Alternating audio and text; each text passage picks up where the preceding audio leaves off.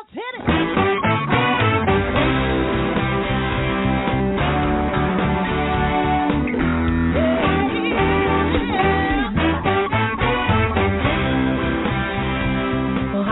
And welcome to Alzheimer's Speaks Radio. I'm your host, Lori LeBay, and I'm so excited that you're joining us today. We are going to have a fascinating conversation as usual as we learn from people all around the world at all ages and stages of life. Stay tuned as we shift our dementia care from crisis to comfort. All right, here we go. What you think about, you will bring about.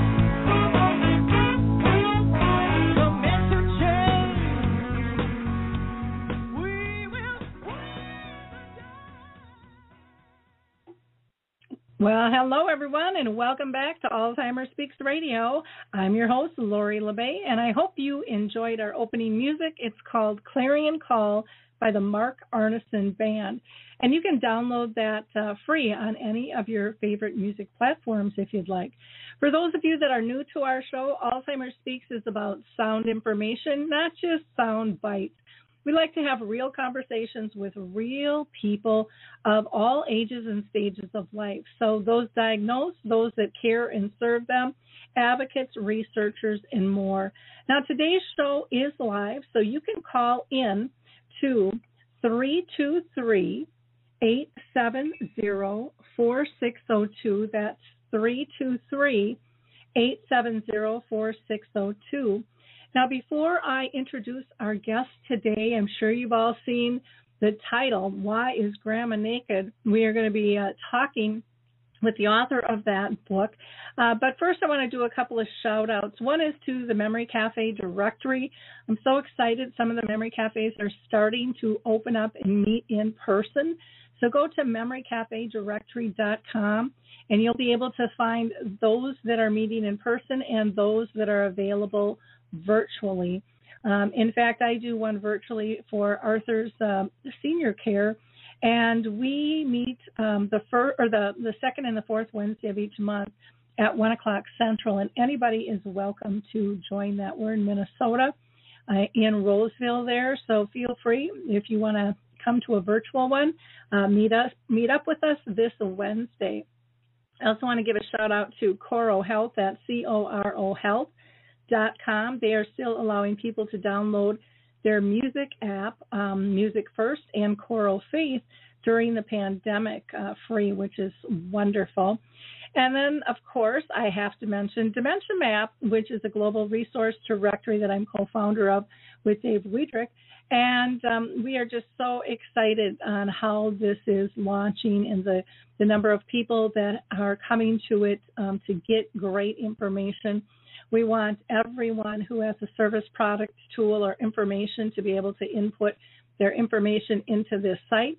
There is a free plan, or if you want more enhanced listing, you can talk with us on that as well. But it is free to the public, and there is no charge, and we don't ask for any personal information up front.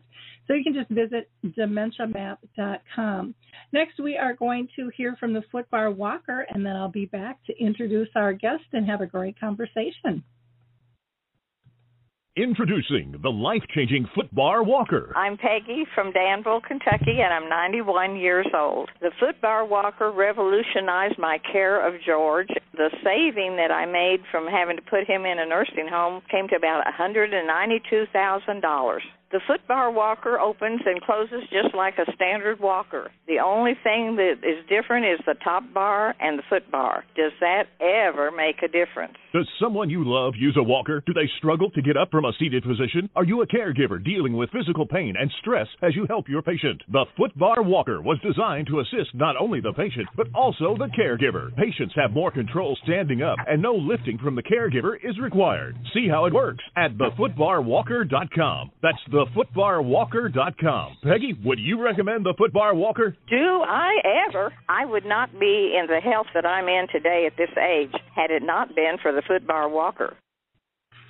Well, welcome back. We are now going to get to our guest today, who is Ellen Pober, Rittberg. just crucified your name there, Ellen, so you can slap me up once I put you live on the mic here. She just published the #1 release in the Aging in Parents category, which has a humorous twist to it as a self-help book called Why is Grandma Naked? Caring for Your Aging Parents. The book is available on Amazon and Kindle, and it's based on her 6 years of caring for her own mother while working full-time as an attorney, and she represented seniors while she was doing that. The book covers the stress, the weirdness, the life-transforming experiences, and that both Ellen and others have gone through. And she knows how important through her journey that belly laughs are in terms of releasing tension when you're feeling really stressed out caring for somebody living with dementia. So welcome, Ellen. How are you today? Oh, I'm fine, and thank you for having me. And I'm going to have you say your last name correctly because I know I tripped over it. So go ahead. No. You are one person. You are one of the very few. I know I have trouble saying my own name. It's Ellen Pober, Pober, and my last name is Rittberg. But, putting those together is just a big mouthful. Thank you for getting it right, but I think you did it fine. Oh, good. Well, as I mentioned in my intro of you, we're going to be talking about your journey with your mom. So why don't you tell us a bit more of how you've been touched by dementia in your own family? Can you give us a little history there? Yeah. How you discovered this with your mom and how it impacted the family? Sure. Well, Mom had fallen, and while she was in rehab, I had actually staying with her temporarily. I'd sold my home, and I was looking to move closer to where I worked, which was like an hour commute away. And I realized Mom was suddenly starting to have some judgment issues. She tried to change a light bulb, even though she asked me to do it like 2 minutes before, and I didn't respond fast enough. And she tried to climb up on a stepladder, and her mobility wasn't that great, and other things like that I think at first I was in denial about, that she was really at the beginning of the beginning stages of dementia. And Mom lived in a big house, but even if it was a small house, it was an old house where things broke down, and I realized I couldn't leave Mom alone. And so I was already there, and Mom wanted me to stay, so I started to do all the things that caregivers do, showering her, talking to her, watching Jeopardy with her, etc. And through time, her cognitive abilities declined. I was working full-time, as you said, as an attorney. I had to get somebody in the picture who was a companion for a few hours. Later, that got more hours, and she needed more help. But I could not have done it without a very good support system. And Mom went from being this 3-book-a-reading-week person to, at the end, not even knowing where she lived and, not even talking at the very end. So I saw the decline, but it took me quite a while, to be honest, to recognize it, because she was so bright and so independent, drove her car till she was 92, that kind of thing. Wow. She was independent, for sure. Well, thank you for that little bit of background. That always helps us there. I want to ask you one thing, and I always find it really interesting when I talk with people who have been on this journey, and that is, why do you think the journey of dementia is so difficult and so many people try to do it alone? Such a great question. Well, those of us that undertake to be the caregiver, and generally in a family, unless I'm mistaken with my theory, there's usually one person who does lots more and becomes like the master of the ship kind of thing. And that person is used to taking charge and doing the things. I had sat down and helped Mom pay the bills. I used to pick her up. If there was a blizzard, I live in New York, I knew her lights might go out. I'd bring her to my house. So I was already doing stuff for my mother, and I was in that sort of caregiving mode. And it was easier, I thought, to just do stuff myself than to ask somebody and explain to them how to do it, which through time, as any caregiver knows, there is so much to do. You cannot do it alone. You're going to feel overwhelmed, stressed out, and you're not going to laugh, and you're not going to find things funny. You're just going to find them not good and be in a bad state. That is very true. And yet, I don't know, as our society, I think, kind of puts pressure on us to think we're supposed to be able to do this alone and we should do this alone. And then you feel, I know I did anyways, and I don't know if you did, but I felt like I had all these eyes peering on me, judging me on how I was doing. And yet no one really in the family offering to help. And so I found that interesting, especially probably primarily with my brothers. You talk in your book about becoming an alpha dog. What do you mean by that? Well, I say it in a humorous way, and as you've read the book, everything I put in the book, I say it humorously, but there's, I believe, truth in it. And if you don't start to talk to your parent in an authoritative way, but a kindly way, they're not going to listen to you. I say in my book, if you say to your mom, it's time to go to the bathroom, if mom is still continent or sort of continent, and if you say, please, pretty please, with sugar on top, she's not going to do it. She's just not. But if you say, Mom, it's time, and if mom says, I don't think I have to go, and you know that it takes X number of minutes to just get to the bathroom in time. So you have to really be insistent and be that take charge leader type, even if you're not a natural leader, which is what happens when I call it an alpha dog. You suddenly have to make yourself be this alpha dog in charge. Well, and that makes sense. You have to be stern, but you have to be kind and respectful, yet in the same mix. And not everybody does that really well. Mm-hmm. You also talk about, just agree with them. It's easier. I want to know exactly who are you referring to there, because sometimes I see that more than just the person with dementia. You know what? Let me tell you, this is a lot. What a great point. I myself am a senior citizen. I like to think I'm not older, but I'm older.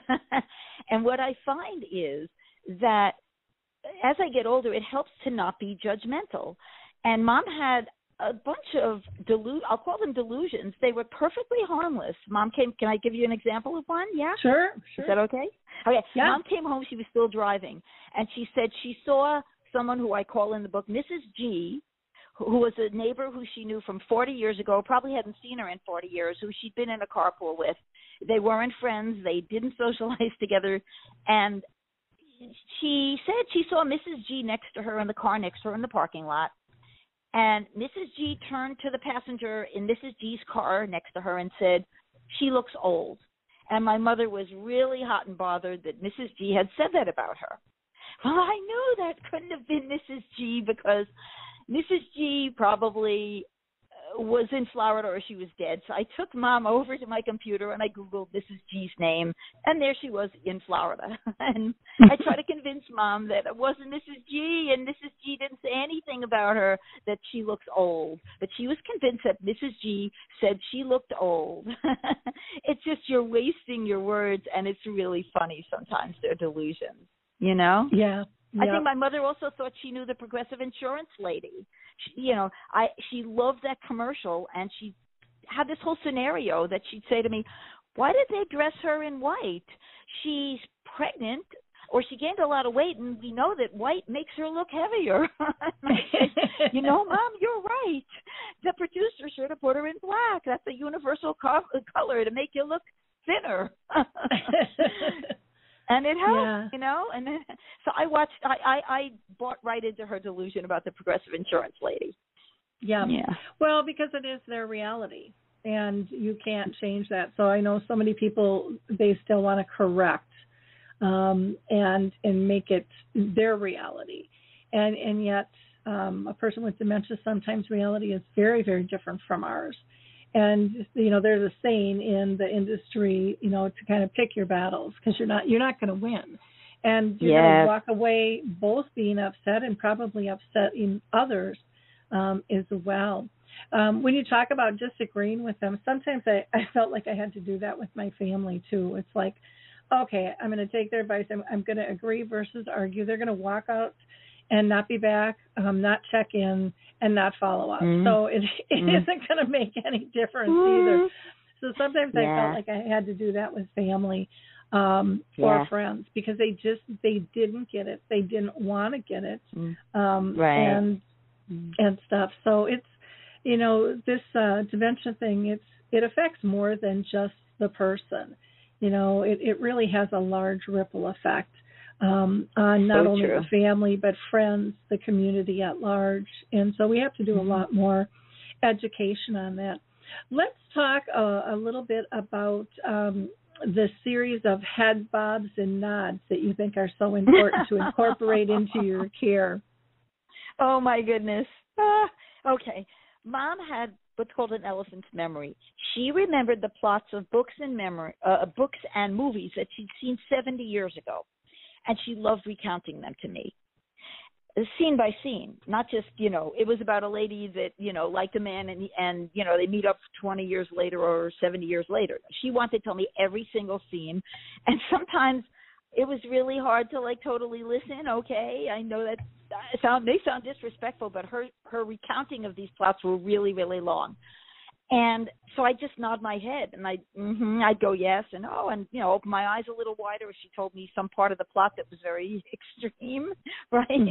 And that helped. And she felt I was listening, which I was the best I could. So I listened well enough. I call it so I didn't fall into the adult zombie mode.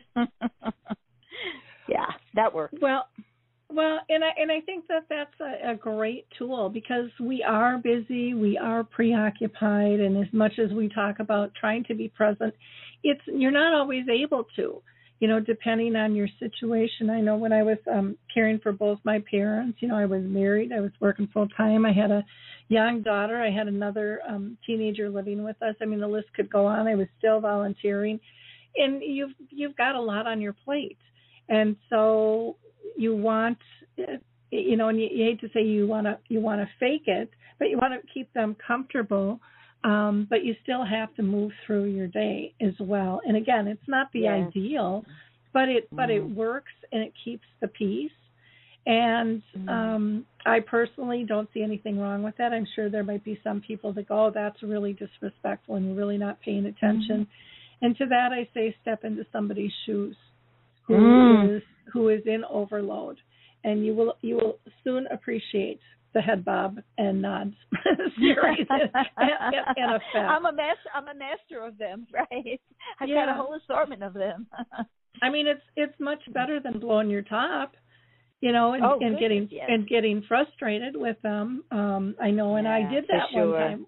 I did that one time with my mom. I snapped at her when she was telling me something over and over and over again, and oh man, I felt horrible. She felt horrible for a minute, but then she forgot. But I didn't. I had to live with that, But that's the good thing that she did forget. Exactly. So again, I think it you have to deal with everyone's own reality in terms of caring and stuff. Now, you also mentioned that sometimes people with dementia can develop sticky fingers, and you might have to deal with that. Was that something that your mom and you had to deal with? Yes. Even when Mom was declining, I used to try to take her out and about on a regular basis. And one of the places I'd take her to was art galleries, small art galleries that always had these glossy magazines just right by the front door of the art gallery. And invariably, Mom would just take one. It would say $5.99, and I'd say, Mom, it's not free, and I'd gently take it out from her hands and put it back on the rack. So that was my mom's object of choice, if you will. But I have another friend that says her mom went with her to the grocery store and she just would grab for grapes and stuff in the fruit department. Their whole view of personal ownership really changes a lot too, you have to say. Yeah. When we would go out to eat, I mean, look out butter packets because you're going home with my mom, or jelly, or creamers, or whatever. All the rolls. Oh my gosh, that's why they carry big purses so they can pour all the dinner rolls into their bag. Yeah. before I became more involved as a care partner, I went out to dinner with my mom one night, and her and my dad would always go to this restaurant, and they had these wonderful popovers, and they had this favorite little waitress that knew my mom had dementia, and she knew my mom loved the popovers, so she brought over, like, I don't know, it was 3 or 4 bags of them. I mean, it was ridiculous. Popovers aren't really good warmed up. They're just good hot out of the oven, in my opinion. And my mouth is watering. And so we go to leave, and we get out of the booth, and my mom is walking with these bags, because she wouldn't let anyone help her. And she drops them, and they go flying all over the restaurant floor. And I remember back then I was so embarrassed. You know, yeah. I didn't get it. I didn't understand it. I just wanted to flee and run. And and yet I still think of how kind that waitress was to know how important that was to my mom. Tell me about it. The kindnesses you won't forget. Yeah. It was just a little too much kindness. You know, a bag she probably could have handled, but the four bags got to be a little bit much with that. So, or when my mom was living in the community, she, growing up, our whole family has horrible sinuses. You can hear it in my voice now. And so she was just fanatical about having Kleenex by her all the time. And so she would have sometimes, a dozen Kleenex boxes in her room. And I'd go back to give them to the staff, and they're like, we can't take them back. They're hers now once she's had them. And so, that was something really important. Her purse was really important. That wasn't so much where she got sticky fingers, because sometimes she might misplace it, or somebody else got sticky fingers and took her purse. But we learned over time to buy 2 or 3 of the same purses, so there was always a backup with similar items in them to keep her calm. And then the other one would always pop up someplace, But it was that. It was like a security blanket thing, and I think even like with grabbing the food, going through the depression. There was just a different mentality there of the importance of some of those little things. Speaking of little things, you talk in Chapter 9, the little things are big things. What do you mean by that? Okay. My mom loved blueberries. Now, you might just think blueberries. There were other fruits in the refrigerator. No, Mom needed her daily blueberries. And for a time, I was the only caregiver, long commute, coming home. I was just too tired to stop at the supermarket, and the supermarket didn't deliver, or they didn't deliver that late, although I always like to go pick out the items myself. And sure enough, I come home, and I didn't have Mom's blueberries. Let me tell you, she was seriously annoyed. She needed her daily blueberries.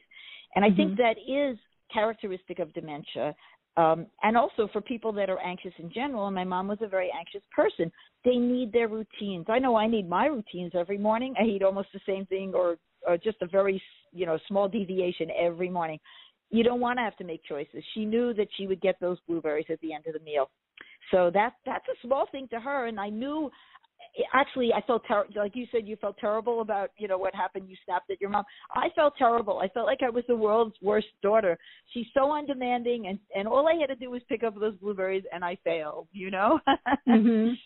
But sometimes when we come up short for them, we really feel bad, Yeah, and we're not kind to ourselves in terms of, we have to kind of preserve and reserve our energy for everything else we have to do too. And I think as care partners, we're not always realistic in terms of what we can do. I mean, I can't tell you how many times, I was so tired I couldn't even sleep because me too. The list of things spinning around in your head. It just is overwhelming, and everything's important, and everyone's counting on you. And So true, so true. And also I say, there was a certain point every night I just looked for the nearest horizontal surface, preferably my bed, so I could go to sleep. But once I was in bed, I wasn't, because just what you say, I wasn't falling asleep. Sometimes I was able maybe to read. I wasn't good for anything at that point. That's really what happens. You just reach the end of your energy and your ability to do anything meaningful, you know? Yeah.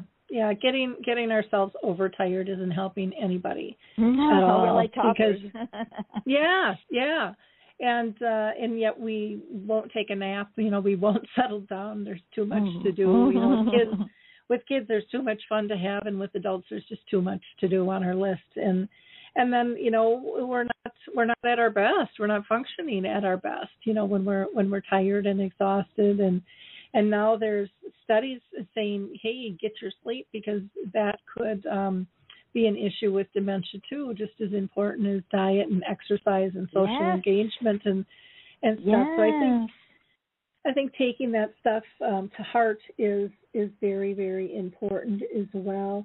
You talk about boundaries, you know, with your aging parent and coming up with those. What, I don't know, did you go through kind of a struggle to come to that moment yourself, or did you always have boundaries? Well, the thing about boundaries is my mother lost her boundaries in terms of things she would say to people, and she sometimes would just offer an opinion to somebody, and almost a stranger. And my mom was one of the most quiet and dignified people you could imagine. She was very shy.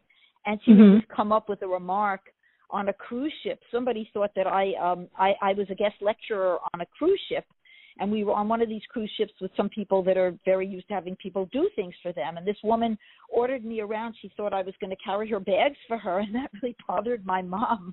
So when we ended up going on a bus with the lady and her husband, and Mom saw that they weren't sitting together, my mother just yelled out to the man, "Oh, you're not sitting next to your wife. You probably had a fight today." I was like, Mom, my mother never offered opinions, even to me. I mean, she was not that person. So the boundaries go, you know, sometimes with dementia. You know, the things they do, they put their finger in their nose, they pick their nose, they brush their teeth. They brush their teeth with their finger they haven't even finished eating, but they think their finger's a toothbrush. You know, those are boundaries. The social etiquette boundaries, they fly right out the window, including having clothes on, you know, and the stripping, taking off all your clothes, you know. Yeah. They just do it. So those are the boundaries. You know, you can't really set for them, but you have to figure out reactions and to not react when it happens, you know? Yeah, because they don't think they're doing anything wrong. Yeah, exactly. You know, when I saw the title of your book, Why is Grandma Naked?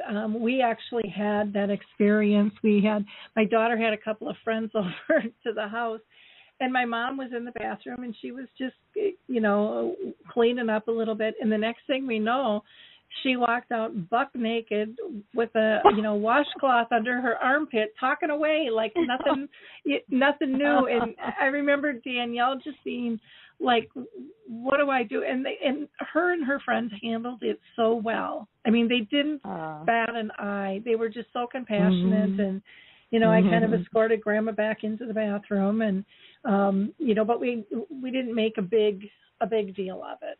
And that's great. Because you can't, because they don't understand that there's anything wrong. Yeah. I think sometimes and you're also permitted to laugh, though. That's the thing. You can laugh when they're out of, you know, it's not disrespectful, because laughter, sometimes you don't find it funny until after the fact, but when you think about it, it's really funny. Oh, yeah. Well, and we had many of those times. We used laughter a lot, and I remember my husband one time getting really mad, but at my daughter and I, and we were going up to the lake, and we had gotten into the cabin, and somehow my mom tripped in the foyer, and she's on the ground. And my mom was a big lady; she was like 300 pounds, and you know, not something you can just pick up lightly. And so I was trying to get her to bend her knee, and she put up her hand, and with her index finger just started bending it, like. Here we go. And it was like, no, that's not your knee. You know, and so Danielle and I kind of giggled, and then my mom started giggling. And my husband comes in and he's like, "This isn't funny. We have to get her up off the floor. How are we going to do this?" And she couldn't follow directions. And so we all were laughing. My mom was probably laughing more than any of us because that's wonderful. Laughter made it all feel safe and silly, and we'd get through it as a team. And so we ended up, my husband and I had to get her underneath her arms and lift her up. And then, I had to get my daughter to kind of kick her feet back because she just had them straight. I'm like, we need to get them out because they were pushed up against the wall. And so when we're lifting her, her feet are still on the wall, and we finally got her up, but we all laughed and talked about how silly it was, after the fact. And yet it was one of those memories I'll never forget because we were all together in it, working together the best we could.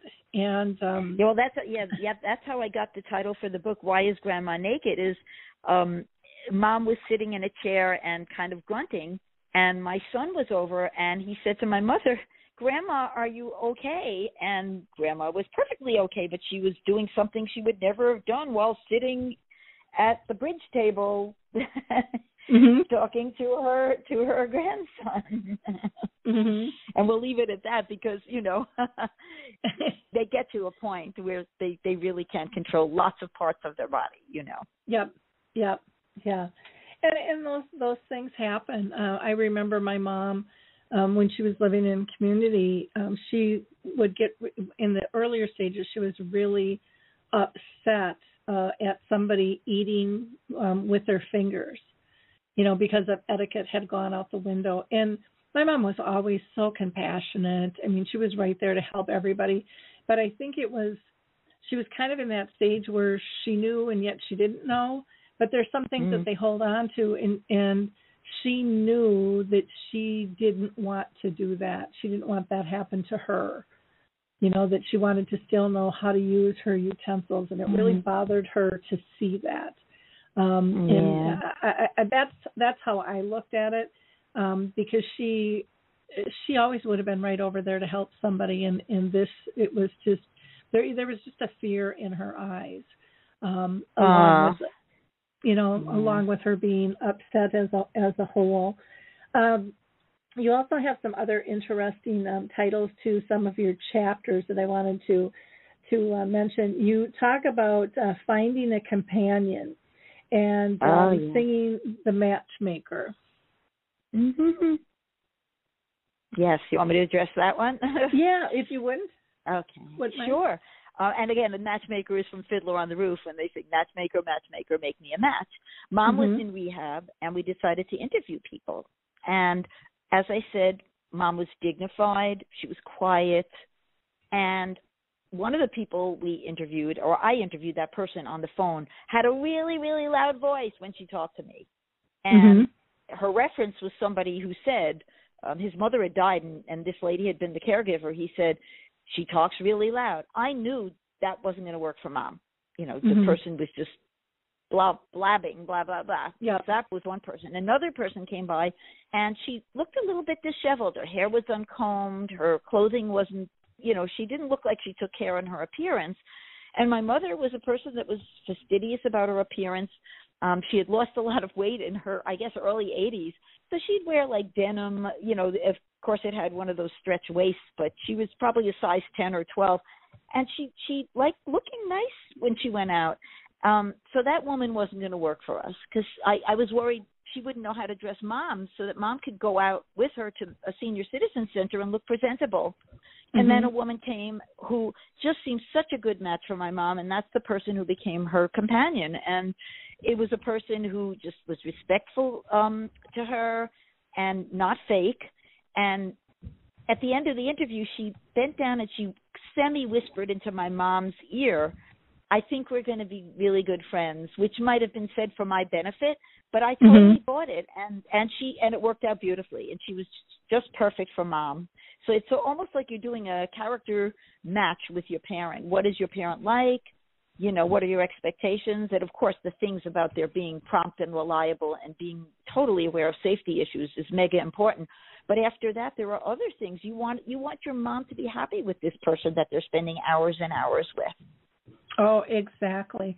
No, I think that's brilliant that you looked at it from that angle, because it's better than having a revolving door and starting over and over and over. And by doing that, you avoided a lot of stress for all of you in that situation. And I think sometimes people are so, hell bent on plugging a hole, getting a task completed, that they don't really make that match. The other thing, and I don't know if this ever happened with your mom, but my mom fell in love with some other people as her dementia progressed. And so that was interesting. My mom and dad were married for 49 and a half years before my dad passed away. And actually that's how she moved into the community, because my dad ended up having to move there with his cancer. And one morning she woke up just really clear and said, I'm not leaving him now. We've been together 49 and a half years. And I'm thinking, you can't pick, you don't know what to pick out to wear for clothes or where you're at, but she knew in her heart what that was and what that meant. And so I'll tell you two different stories that were both, I think, really powerful and interesting. One, I had come to see my mom one day, and she was sitting out on the swing, and she was just like beaming like a teenager. And she was so happy, and I'm like, what's up? And she said, oh, I met somebody. And I said, you did? And I said, who'd you meet? Oh, I don't know his name, but he's tall and handsome. He's got short gray hair, and, he's so kind and so nice. And we go for like walks at night during the sunset and hold hands. And I mean, she was just thrilled. So for the next 2 weeks, I'm trying to figure out who's this guy. And I'm thinking he must be on her floor. And I'm like, there's no man on her floor. Can't figure this out. So I finally go, and because then I started worrying, was because my mom had really good social skills. So she would sit by the front entrance a lot of times, and people thought that she was visiting because she appeared good, And so then I thought, oh my gosh, is she getting involved with someone that maybe she shouldn't be, or that doesn't understand her situation? So I talked with the nurse, and the nurse said, come on into the office, Lori. And I'm like, oh my gosh, what's she going to tell me? Well, here, the man my mom fell in love with was a woman. And it was a woman with a very masculine physique and kind of a deeper voice. And they said, what do you want to do? And I said, nothing. I said, she's happy. I don't want to take that away from her. I'm not going to judge her on that. And I said, and I really don't want anyone else telling her either. I said, I haven't seen her this happy in a long, long time. She deserves this. And I mean, she had a great marriage with my dad, don't get me wrong. But with the dementia, I mean, it was just different. I didn't see that level of joy, to that extent, where she just kind of was in the zone. She found her zone again. And and then about 3 months later, I come up and I see my mom sitting on that front swing again. And this time she's madder than a wet hen. I mean, she's beet red. She's arms across her chest folded. And I said, Mom, how you doing? I don't want to talk about it. I said, what's going on? I don't want to talk about it. And I knew in that moment someone had told her, because my mom was raised Catholic. Oh, no. And to this day, I don't know if it was staff or if it was my brothers, because I know they wouldn't have dealt with it well. But it's like, you guys aren't around to fill that void. And I mean, they were just holding hands. It was very innocent, but it gave her so much joy on so many levels. And again, I know some of the listeners here might disagree with my decision, but I just found it was really important to evaluate, what do I want for her, and what makes her happy, and not take that away. Another time, I happened to be speaking at the community to the caregivers, and when I got done, a woman stood up at the end, and she was there with her 2 adult children, and she says, I just have to thank you for your mother. And I said, really? I said, well, that's so kind of you. Can you tell me why? And she said, my husband moved in here, and he was having a really hard time.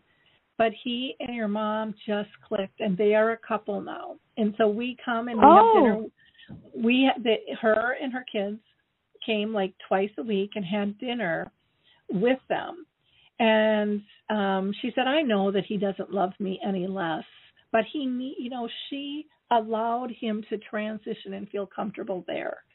And I thought, what a gracious, gracious family. And she talked about when there would be events and the two of them were separated, they would split up, the three of them, so that somebody was with each of them, when they couldn't get them together.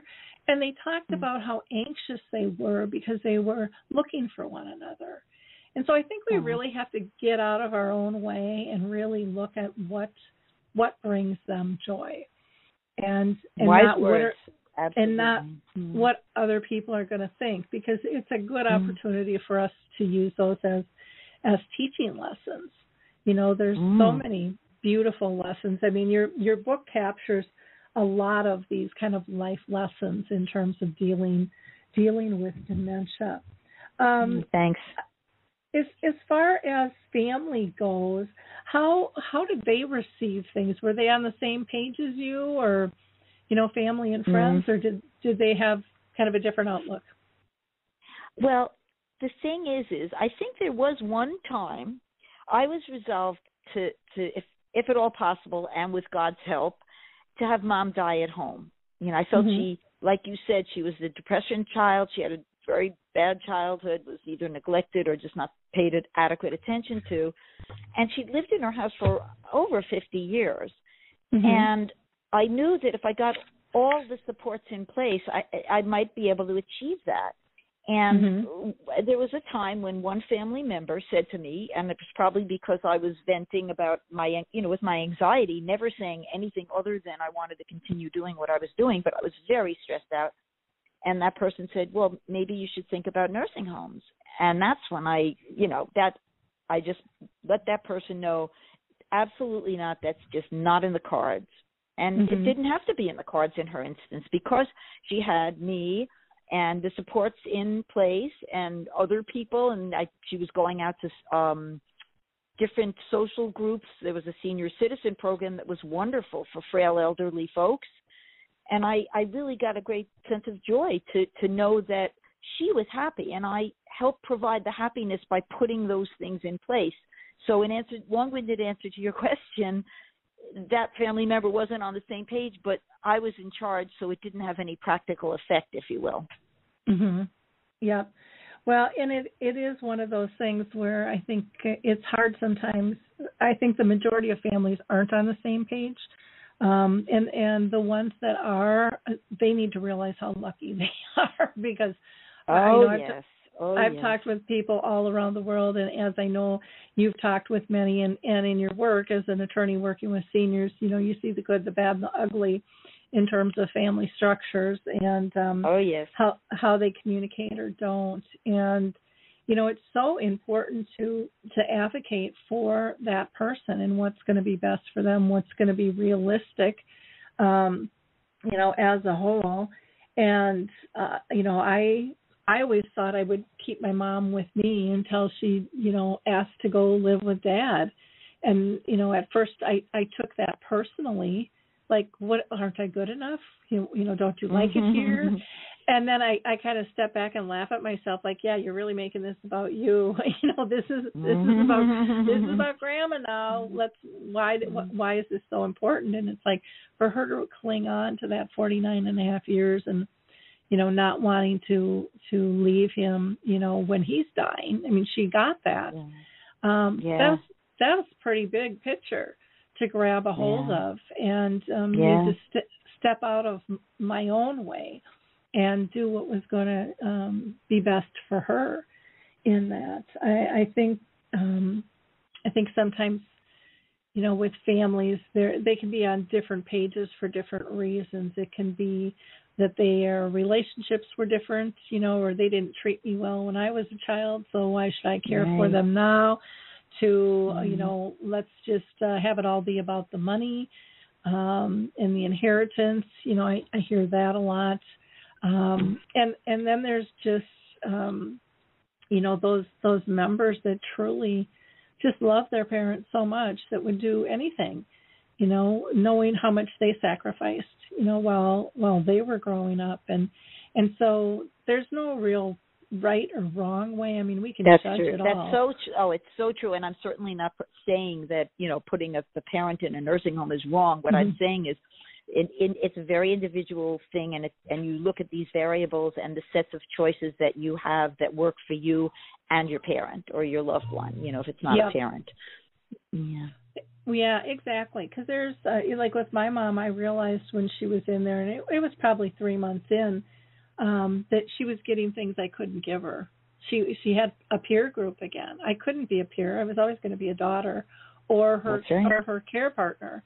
And to see her in a group laughing and exchanging comments and just engaging, I mean, that just kind of melted my heart and go, now she has that again, because her other friends had kind of left her and or couldn't accept her at that level that she was now at. And for some of them, it just scared them. It scared them that could happen to them. And so, awareness is so important, and having you and others share your experience is just so vital. Your book, is so easy to read, and you have, it isn't a real long book. What is it, about 115 pages or something like that? And you got it. You have lots of chapters in here, but you can tell by the chapter titles kind of what you're going to be in for too with this. You talk about showering your naked parent. You talk about personality changes, and quirks can be harmless delusions or paranoia, and a lot of times people just go right to crazy. They're just crazy. And, so much of it is educating ourselves on how to deal with this. And then you also talk about big important things like taking the keys away. Can you talk a little on that? Because that is a struggle many goodness. Okay. Well, in a way, I think as I say, was a little bit in denial about Mom's either dementia or her changes, and also her driving abilities, because Mom had a car that had a great big dent in the front on the hood part. And as Mom explained it to me, the electric eye door, because she had an electric eye door in the garage, came down on it, or else that's how I read into it. And Mom had gone to a doctor because she had a couple of years back had actually had an episode where she backed up and ended up, backing up, and nobody got hurt, but he said she could drive. But Mom's car had these dents in them, little dents, and she had one that she said somebody backed up into her in a parking lot. So I believed all of them. But one morning, Mom had actually become dehydrated. I didn't know it. She didn't look dehydrated. And I hear the garage door go up, and there she is in the car looking befuddled, and she didn't have a befuddled expression usually.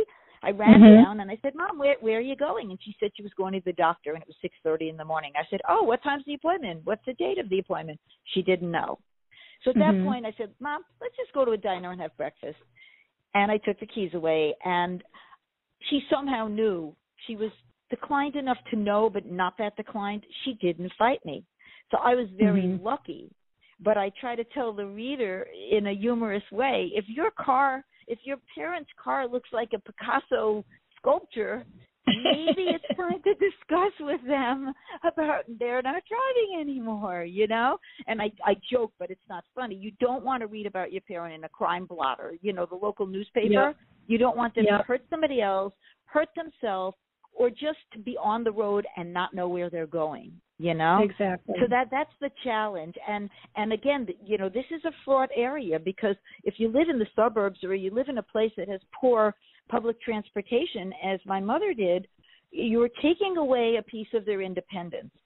So you have to broach it lightly, and it might take you more than one conversation, to get those keys away. Yeah. Yeah, and everybody handles that differently. My mom, I think, knew that she was declining, and she kind of started pulling away socially, and then she stopped kind of driving at night, and then just kind of stopped driving altogether. She knew that mechanical things, I mean, even answering the phone, the dishwasher, the vacuum cleaner, Right. the washer dryer, all of that stuff, just she didn't understand the microwave Right. anymore. And so we were lucky, but there are a lot of people that go through a big battle. So I know in talking with people with dementia, many of them say early on what they have done is they have written themselves a letter and or done a video saying, when I get to the point I am no longer safe and I can't judge that, then it's okay. I don't want my family to feel guilty. And they're hoping that that will be a reminder for themselves. It may not be because, of what their reality is at that time. But many of them say that they want to take that guilt off the family and at least try to remove that, even if they don't comprehend it when the time comes, because they know they know how much how difficult that particular time in life is. And so sometimes I think sometimes it's good if families can just start that transition and start picking people up so that they don't have to drive and meet, or even driving their car for them so they're still in that comfort zone and stuff. I mean, there's different ways to kind of ease them out of that. With my dad, he had brain cancer, and we kind of eased him out of it. I still gave him the key ring, but I took the keys off. But the biggest problem we had with him was he'd be pushing the clicker and the trunk would, open up as we're driving away, and I'd have to stop the car and push the trunk down. But again, he still felt in control. He could still open the doors for us, and sometimes it's the little stuff that can make just a huge difference. Right, that's just what you said. Right, one of my chapters is the little things can be the big things to them. Feeling they're in control. Mm-hmm. Yeah, and we all want to feel in control. They're somebody with dementia is no different than we are in wanting to feel like we belong, that we have a sense of community, that we are in charge of our lives and have a say over things. Inclusivity. I mean, that isn't anything different from anybody else at any other age, and yet we seem to make it feel different. And I think that's a big mistake on our part. In terms of, granted, I think there has to be boundaries with some of that stuff, but it's not a black and white. You're either involved in your life or you're not. I mean, there's many levels of involvement and choice, and us to be able to work with that and adapt so that they can feel a part. Maybe they can't cook a whole meal, and that was really important, but they can do some of the process or help set the table, or be there guiding us as we're cooking. That is such a great point. So they have to feel, people need to feel needed. And if there's a way you can make them feel needed and useful, that's a basic human need, dementia or no dementia. Yeah. And it's a great way to teach others in terms of, let them be the wise one. Let them guide us, even maybe if their guidance isn't correct. We've got the recipe in front of us, but let them guide us. It's not going to hurt anybody with that. So I've really appreciated the conversation and the time that you've taken with us today, Ellen. This has just been really informative. And I would encourage people to go to Ellen's website, which is Ellen, and then Rittberg, RTTBERG. One thing, RITTBERG. BERG, correct? Yeah, R as in Ralph, I, T as in Thomas, T as in Thomas, B as in boy, E as in elephant, R as in Ralph, G as in George, Rittberg. Yep. I have trouble saying it. Yep. Ellen Rittberg. And thank you so much for having me, Laura. You have such great insights, and you really understand the terrain in its most subtle, portions, which is so important, giving our parents their due. Yeah, and this is a journey of learning and lessons. I don't think any of us will be true experts or should see ourselves as an expert in this area, because everybody's situation is different, and that needs to be taken into consideration. And that means different, not just with the person who's diagnosed, but the people who are caring for them, the environment they're in, their life history and story. All of those things matter, when you're dealing with this stuff. And then knowing, are they an extrovert, an introvert, and that can change with the disease, just like from someone being happy to now being angry. All of those cards are on the table, and you have to, if you're playing the matching game, it's going to switch up on you. What you thought was a match and would give them comfort might not anymore, or maybe it did once, but it's not working again. There's not this, this power pill or power tool out there that's going to make it perfect. It's a fluid disease. And we are as humans, and so we have to learn to be more spontaneous and more fluid as well, and not just think of things in terms of black and white. So true. So true. Yeah. So on the radio page, you've got all her links to the website, to email, her social media handles as well. And again, I appreciate everyone's time here today. And I wish you nothing but the best, Ellen. And again, I thank you so much for sharing your journey and a little bit about your mom with us today. Thank you, and it was my pleasure. And I appreciate you and who you are, and that's really what it is about. That we are transformed by the experience, and we relate to each other in a way that others that haven't been caregivers may not understand fully. Exactly. To our listeners, I just encourage you again to get the book, Why is Grandma Naked? Tons of great tips in here from Ellen, and share this with others. I think we covered a lot of ground here today, and hopefully opened people's eyes a little bit, and then also probably confirm some things that you already knew. But it never hurts to kind of get that confirmation that you're on the right track as you care. So, again, thank you. We will be back again on Thursday. Bye now.